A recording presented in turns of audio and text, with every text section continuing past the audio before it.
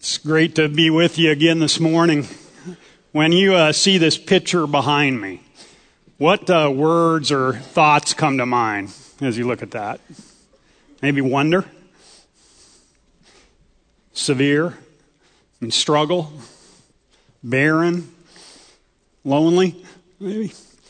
You know, a lot of times when we talk and interact and as we talk about difficult and things we're going through, we often refer to that as times in the wilderness. Those times of struggle and pain and hardship, sometimes longer seasons in the wilderness. Last week I shared with you that I had kind of had a couple years of kind of in and out of wilderness time, and I wanted to tell you about one particular day in that 2 years. It was really tough. A lot of things happened and kind of collided in the moment. We were walking through some things we never thought we'd walk through as a family, and just a really tough day. And at the end of that afternoon, I was with some of the harbor staff that we were planning future groups for Rhythm and 20 in Rogue in the fall, and I could feel emotion kind of come up to my chin, and it just started to break. And so I kind of stepped back and I said, hey, I got to take off for a while, and got on my bike and ride. That's kind of how I cope a little bit. And a couple miles behind our house, there's this, where I typically ride, there's this church and a little fountain, a little prayer area. And as I'm biking by, I'm like, this might be a good time to actually stop and do that. So I wheeled into the kind of parking lot of the church there, and there was a wooden bench laying down, set up the wooden bench and took a deep breath and sat down, and just kind of needing a moment with God, right? Massive hornet's nest under that wood bench. Hammered me. Yeah, I mean, just incredible. And so I'm whipping off my shirt, and in the midst of that, you know, just getting stung like crazy, I'm like, all of a sudden I realized I couldn't really feel the pain, and was like, bring it. You guys think this is pain? This is nothing. You know, bring it. And as people are kind of coming out of the church, they're seeing shirtless dude talking to wasps. I mean, okay, you know, God's for everybody, right? But man, and I came out of that kind of wilderness moment, not even thinking, if I can make it through that day with the head still on the shoulders, I can do, you know, I can make anything that the enemy might throw my way. What if the wilderness time was much more than just pain and struggle a season? What if it was actually a holy place? A place God's voice breaks through. I mean, a place of strengthening.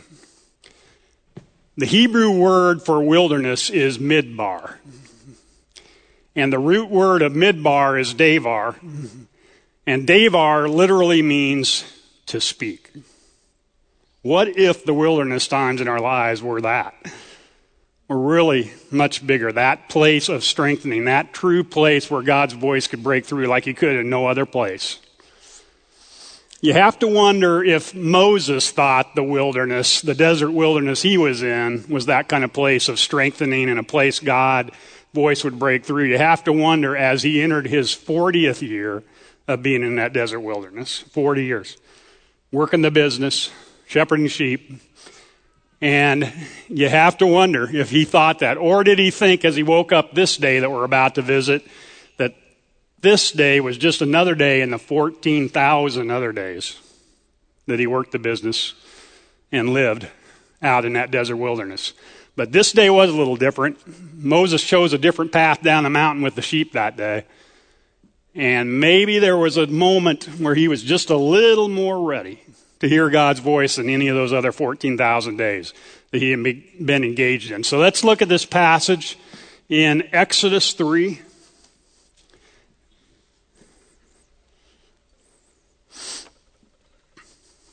Exodus 3, verse 1. And let's just kind of walk through the first part of this incredible encounter that God and Moses had, that kind of encounter that not only changed his life, but changed history. Still to this day. Exodus 3:1. Now Moses was pasturing the flock of Jethro, his father-in-law, the priest of Midian. And he led the flock to the west side of the wilderness and came to Horeb, the mountain of God. The angel of the Lord appeared to him in a blazing fire from the midst of a bush. And he looked, and behold, the bush was burning with fire, yet the bush was not consumed. So Moses said, I must turn aside now and see this marvelous sight, why the bush is not burned up. When the Lord saw that he turned aside, God called him in the midst of the bush and said, Moses, Moses. And he said, Here I am. Do not come near here. Remove your sandals from your feet, for this place on which you're standing is holy ground. He said, I am the God of your father, the God of Abraham, the God of Isaac, the God of Jacob. And Moses hid his face, for he was afraid to look at God. Then the Lord said, I have surely seen the affliction of my people who are in Egypt. I have given heed to their cry because of their taskmasters. I am aware of their sufferings. So I have come down to deliver them from the power of the Egyptians and to bring them up from that land to a good and spacious land, a land flowing with milk and honey. Skip down to verse 9. Now behold, the cry of the sons of Israel has come to me. Furthermore, I have seen the oppression with the Egyptians are holding them. Therefore, come now, Moses, I will send you to Pharaoh, so that you may bring my people, the sons of Israel, to freedom. Two things stand out in this passage right away. The clarity of which God speaks, and he comes. Very clear, undeniable words. And the readiness of Moses to listen. He didn't miss it. I mean, he didn't keep walking. He turned, he paused, he listened. He didn't miss this moment. Now, we've all missed moments in our lives, right? Where we've got somewhere too late or left a little early or darn, I missed that play because I didn't quite, left just a few minutes early. But that's part of life. I mean, we can't be there for everything, and there's just moments, and that's part of it. But I wanted to tell you quick about two moments in my life. One I missed and one I didn't. First one's a little hard to kind of revisit for me, but I think we need to, as I felt impressed to do that this morning. And my dad died of a heart attack when I was 26. And a few years after that, my mom developed cancer. And she fought that well, but a few years later, that came back, and it came back with such force, we knew that she wasn't going to make it this time. I was in my early 30s, 3 little kids. Just had been taking a job as executive director of Youth for Christ, and so life was really full. But we headed out, obviously, to Hastings many times to see her, and as it got worse, she was committed to an assisted care facility in Grand Island. And one night we got that call that you got to come out. I need to come out right away. So we loaded everybody up, headed to Grand Island, and spent a couple days there. And as it goes with that terrible disease, I mean, she kind of stabilized a little bit, so we stayed a few days, and then we made the decision to come back to Lincoln and re-enter life a little bit.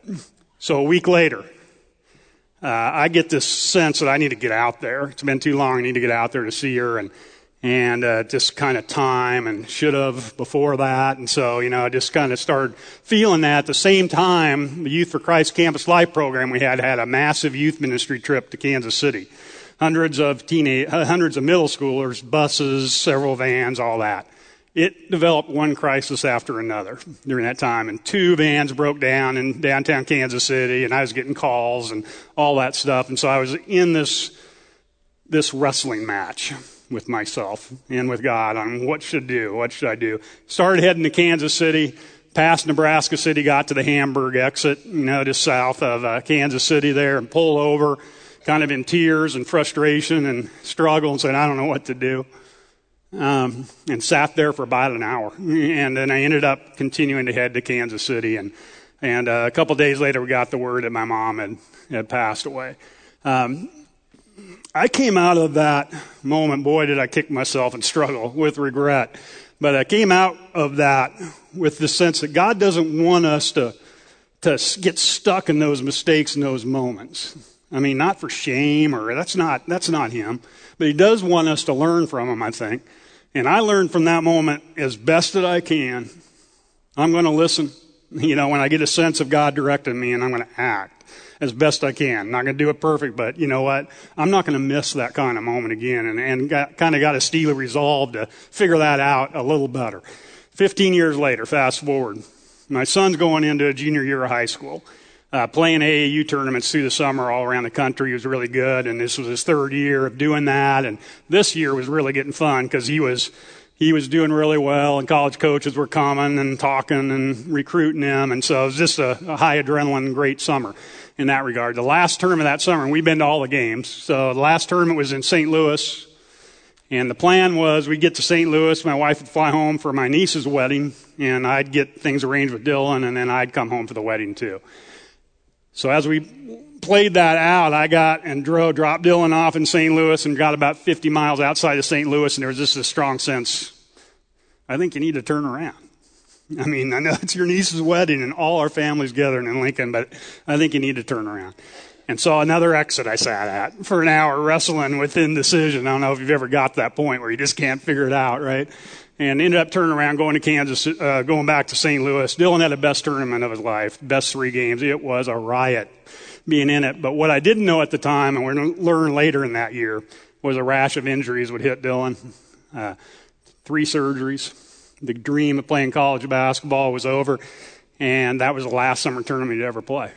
And now all these years later, man, am I thankful I turned that car around and didn't miss that moment. This would have been a great moment too, but that one. Let's don't do that with this story. Let's don't blow by it and read it just once and miss the treasure that's in this story for you and I, because I believe this morning there's something there for each of us in this incredible encounter that Moses and God had. And so let's look back at a couple things. The first thing that pops out to me is, and the struggle point of this passage always has been, why did it take 40 years? I mean, Moses had been in the desert 40 years. Why did God wait? I mean, the people were suffering, right? I mean, they were suffering and struggling. They were suffering for generations. But in these 40 years, I mean, it was clear that God wanted Moses and chose Moses to be his man to go free the people, right? Why did it take 40 years? I mean, this is Moses, who was given up by his mother as a baby in order to save his life because the Egyptians were unbelievably cruel. The numbers of the Hebrews were getting so big that Pharaoh decided to kill all the babies of Hebrews. And his mother tried to save his life and did, and through a variety of circumstances, Moses came into the care, ironically, of Pharaoh's family. And at that point, at 40 years old then, he realized his true identity. He was the son of Hebrew slaves. In a moment of passion, when he found an Egyptian mistreating a Hebrew slave, Moses snapped and killed that Egyptian. And as a result, Pharaoh sent him out of the family, banned him from the country, and sent him in the wilderness. That's where he spent the next 40 years. Clearly, Moses was God's man for this moment. Why 40 years? I mean, I think a little bit of the answer is hidden in this story. And I think we ought to kind of go back to it. Verse 3 and 4. Exodus 3 says, so Moses is coming down a different pathway, taking the sheep down the mountain, right? And he sees that a bush was on fire. And yet the bush was not consumed. And Moses says, I must turn aside now and see this marvelous sight, why the bush is not burned up. And then to me, this is one of the most provocative, amazing, incredible verses in all the Bible in this moment because of the implications to you and I. It says, when the Lord saw that Moses turned aside to look, God called him from the midst of the bush. Isn't that something? When God saw Moses turn, he spoke. And then he said, Moses. And then with emphasis a second time, Moses. Don't miss this moment, right? Don't miss it. Don't keep walking. You get a sense that maybe Moses had passed this way before. You know, maybe. I don't know. I mean, he'd been there 40 years. And this time God waited till Moses turned, was attentive to what was going on around him, paused, turned to the bush, and when God saw him turn, he spoke. Man, that's amazing, right? I mean, that is inspirational and a warning, kind of like Josh and I talked about last week. These stories and passages and truths of the Bible are there to kind of wake us up sometimes, give us a warning and some inspiration. It's like we need to attend to the moments around us. What else about this story? We know that Moses entered into holy ground. Moses knew this was a different level of moment. He knew it because God told him. I mean, this is holy ground, Moses. Take your shoes off. Stay in it. I mean, there's something different about this moment than the other you've had. Are you ready? Are you ready? We enter in. I mean, we come across those kind of, I think, holy moments if we're if we're pausing and recognizing them all the time, sometimes in random and different ways, amazing things that just kind of stop you in your tracks, right? Last summer, I was taking a bike ride out by Kearney. We have a little family cabin out there that my dad actually built 50 years later, still in our kind of family, kind of a gathering spot. And I love biking out there. There's a railroad bridge that crosses the river, but I was on a quest to get this bike done and get back before sunset. Sunset's behind me, and this scene played out. And I kind of saw as I was biking and just kind of stopped the bike and pulled off. And it's like, rainbow setting in the river there and well-placed deer in the water there. And you know what? I mean, it was so quiet I could hear that deer drink the water. I mean, I was the only one on the bridge and just was like, gosh, this is awesome. And just kind of soaked it in. Holy moment, right? There was another one on a family trip a few years ago. We were up in Bozeman, Montana. All our kids were in their 20s. And I had a sense going into this trip, this would probably be the last one. There was just 5 of us. Life's going to change, and of course, as it should. But you just kind of got the sense this is kind of it. And the trips and vacations, experiences was a big deal to our family. We budgeted for it ever since they were little. And the days were full in Bozeman, but at the end of the day, there was this bags game at the lodge we were staying, and every day we'd run out there as we had a heated competition going and play bags. And kids in the room, you won't get this, but parents, you will. You'll get this moment because, you realize we're probably not passing this way again. I mean, this is kind of it. And you kind of embrace that time, and it became this really sweet time. And the last night, I was like, we're not coming this way again. It was a simple moment of just 5 of us, no one in a hurry, no cell phones on, nothing, just kind of fully in, right? Sometimes those holy moments can happen on a rock. I mean, this is a rock field out in Rocky Mountain National Park. It's a place where we take all the groups of Rhythm and 20 and Rogue to when we ask them to go into the wilderness for extended periods of time to actually see if the wilderness, the solo time, can actually be a holy moment, a time where they could possibly hear God if all the noise is shut off. All 23 groups that we've done so far have gone to this spot. Story after story of how God's broke through into the quiet and the solitude. One that stands out to me is a night a year ago or so. Jim Hines, many of you know, serves here so well at the church in a lot of different forms. He was in this particular row group. We went out for a few hours, came back, and we're processing and talking about it. And in front of the group, Jim says, I've walked with God for decades, and I've never worshiped God like I did on that rock today. I've never had that kind of moment, that kind of worship, and the room just quieted, and he proceeded to unpack that, which I couldn't do justice to ask him about it, if you know him, sometime of what that was like. What a moment for a man in his upper 60s to say, I've never worshiped God like I did today, as he kind of head into the wilderness. That's holy moments.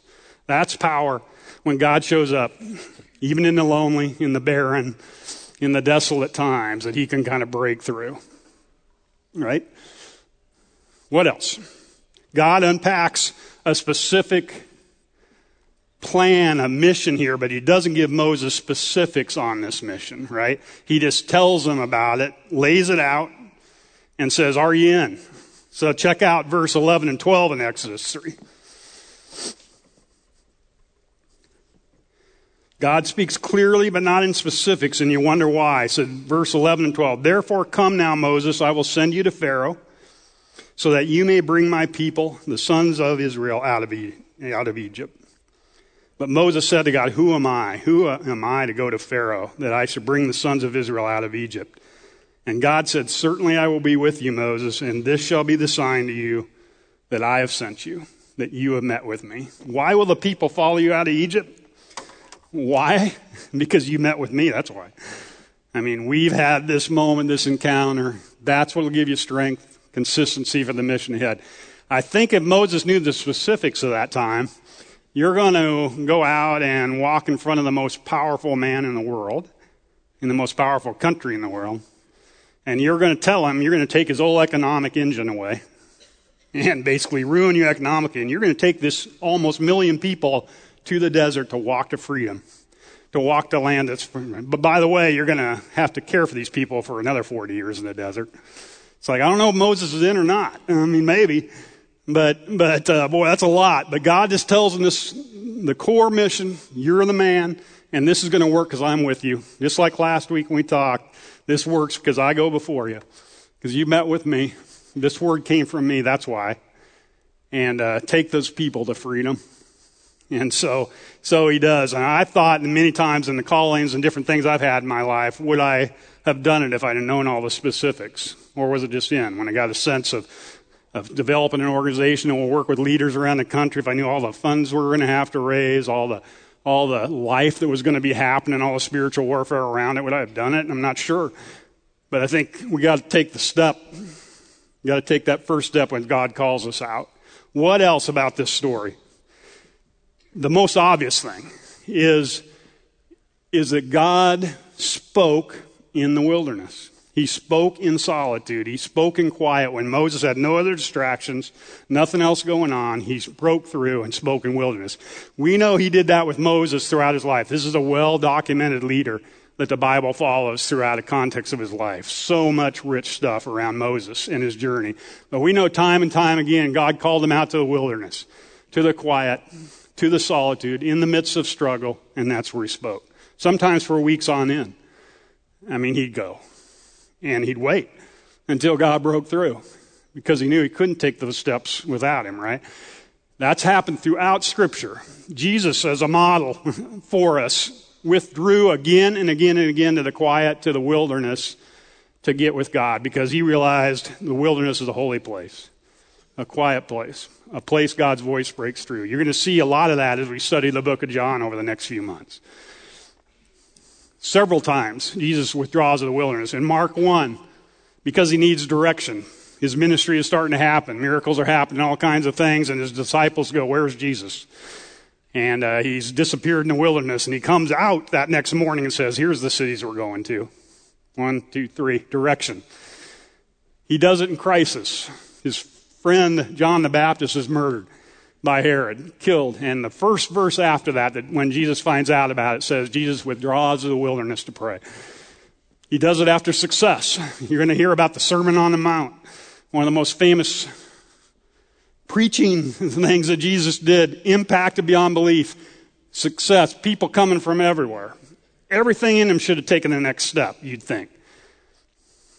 Momentum, that's a big thing. Get going, keep going, take the next step. But in that moment, Jesus disappears. And at the end of that day, his disciples are, "Where is he? We can't find him." He's withdrawn again to the wilderness to pray, to get his strength, to get the resolve he needs for the next step, the next day. He did it with the prophet Elijah. Now, this is going to be a talk I hope I get to have with you in another day, in some months down the road, because this is a great story. This is an incredible story. But Elijah is trying to remind the people, don't forget God. Don't forget. And like Josh and I talked about last week, there was a warning and there's a consequence when we forget God in our lives. And this country, our country, is going down that road where we're starting to leave God out of it. And there's a stark warning for that. And the nation of Israel has totally forgotten. Its leaders have forgotten.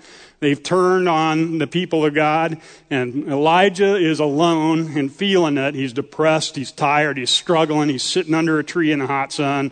He's pouring his heart out before God. And he says in this passage, "God, I've been working my heart out for you." This is in 1 Kings. "The people have abandoned your covenant. They've destroyed the places of worship. They have murdered the prophets. I'm the only one left." This is a lonely, desperate time. What's the calling to Elijah at that point? "And now," he says, "Elijah, they're trying to kill me as well." Then God told Elijah, "Go stand on a mountain at attention before me, and God will pass by." Go stand on a mountain at attention, attentive, leaning in, ready for what God may do, the moments he might break through. Stand at attention, and God will pass by. In the following circumstances, you don't know how long this takes, but longer than a few seconds, because the following passage then says, "The hurricane whipped through the mountains and shattered the rocks before God, but God was not in the wind. After the wind, an earthquake came, but God was not in that earthquake. And after the earthquake, a fire, but God wasn't in that fire. And after the fire, a gentle, quiet whisper." God was in that whisper. Only in a place where it was quiet enough, where it was unplugged, No idea how long Elijah had to be on that mountain, but we know for a while how all that to happen. In that gentle, quiet whisper, that's where God's voice broke through. He can do that. In the hardest moments, no matter what you're going through this morning, I can speak to this. I mean, believe me, I can. That God, in those hardest, difficult moments, his voice can break through. That place, that wilderness place can be holy ground. It can be. It can be a strengthening place too, not just a place of struggle. So how do we do this? How do we get ourselves in a place where we can really be alert, ready, willing? There's so much that goes into that, but I think there is a few things maybe I can suggest to think about to get us into that place, like Moses, that he saw the burning bush and he turned. And when God saw him turn, God spoke and gave him the mission, the passion of his life. How can we do that? I think we got to practice being attentive. I mean, attentiveness is really tough, right? If you're married in this room, and speak to the guys for a moment, both of us come back from a long day, a lot of stuff going on, and you know it's hard to attune when you're having interaction either way. And she's wanting you to kind of dial in. If my wife was on the stage this morning, she would say this wasn't the best week of me being attentive. Right? It's a lot going on, a lot thinking about being attentive, focused. I mean, that's what God's wanting from us. That's how we don't miss those moments, focused on him. Our oldest son, when he was young, had a real demanding presence. And if he noticed that I wasn't paying attention when he was talking to me, he'd grab my face and focus it right at him. You know, it's like, no. You know, I mean, what a great lesson from a little guy on what it means to be attentive and to be focused and be locked in, for sure. I mean, so that's such a significant moment. So we can do that. We can remember, right? Josh said it this morning again. We talked on it last week. We can't forget those moments that God showed up in the midst of the wilderness times and the hard times, in the struggle times, in the times of success too. We can't forget. Now, I know journaling is not for everybody. Not everybody writes. I love to write, love to journal. It's how I process and get things out. But I don't know how else you do it to not forget to mark those moments. Last week, gave you a card that said remember on one side and perhaps God on the other. And a part of that value is to actually write something down and get it to where you can see it. Don't forget the times God broke through. The times broke through. That's what gives you strength. And that's what gives us courage for the next times. I mean, if I had more time, I could tell you story after story of God breaking through in those moments in the wilderness and the hardest times. So I would encourage you to write those down. Somehow mark them. What else? I mean, you can pause a little bit today and just say, what do I need to change, alter, adjust so I got more time and more space in my life? A little more gap. Is there anything? And if you have a struggle deciding what that would be, ask your spouse if you're married here this morning, because I bet you she'd have a suggestion for you, or he would. What's some things we could simplify, adjust, change, so I got just a little more gap and a little margin to really seek God in quiet solitude in those times of the wilderness, right? And then the last challenge I would make, and an invitation, is could we take an hour a week to develop a habit of being attentive? Author Ruth Haley Barton says, being attentive, practicing attention, awakes us to the extraordinary in the ordinary. But that takes practice and it takes discipline to be attentive. So I would ask us to consider an hour a week for the next 4 weeks to try and develop a habit of listening and quietness before God. And what do you do in that time? Maybe you take this passage and read it 3 times. And then just ask God, is there anything there for me? Is there anything there? Take a passage that God's laid on your heart and do that. This practice of quiet, the Rhythm and 20 and Row groups we lead, this is a difference-making practice because we ask them to do a full day a month of space, we call it, of quiet, of going into the wilderness and really seeking God. Brian and I have worked with a lot of these groups over the years. It's been an absolute riot working with him. And as we go into these and kind of invite these guys in, and we've seen that's a difference-making practice, right? I mean, that's a difference maker to Brian, myself, was to Jim Hines as we talked about it. Those that practice this That's game changing. And so I just ask you to think about that. An hour a week, we all got that, for the next month, to just develop this habit of quieting down, listening, praying, seeing what God would have for us in the midst of that. You know, as I close today, this comes to mind, but Brad Brestel's on staff here, and he's told me as well during his fight with cancer a couple years ago, he was forced into 4 months of solitude and quiet because of the treatments. Couldn't hardly speak. But it was in those quiet moments, in the struggle and the fight for life in that moment, that God made himself real to Brad in some really tangible, significant ways. And you know what? He's a warrior now. He's different. He's different since that time. You know, and this can happen. This is a moment. Let me close with this. Author John Kane says it this way. So God brings us into the wilderness that we might actually hear his voice. Don't fear the wilderness. Don't despise his removing of distractions. Embrace it. Draw close to him and listen. Really listen. Seek to hear his voice, and you will hear him. The wilderness in your life is not just wilderness. It is holy ground.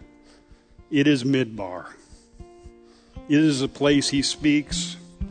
It is the place of God's voice. Lord, thank you for this time.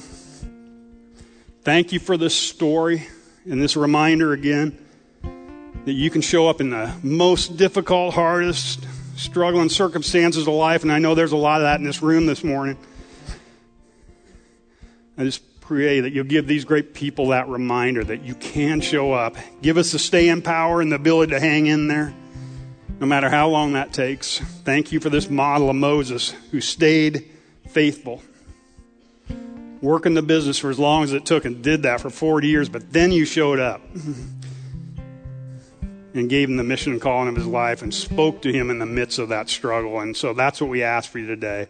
We love you. We thank you for this moment. Thank you for this reminder and your word that brings such depth, richness to our lives. Amen.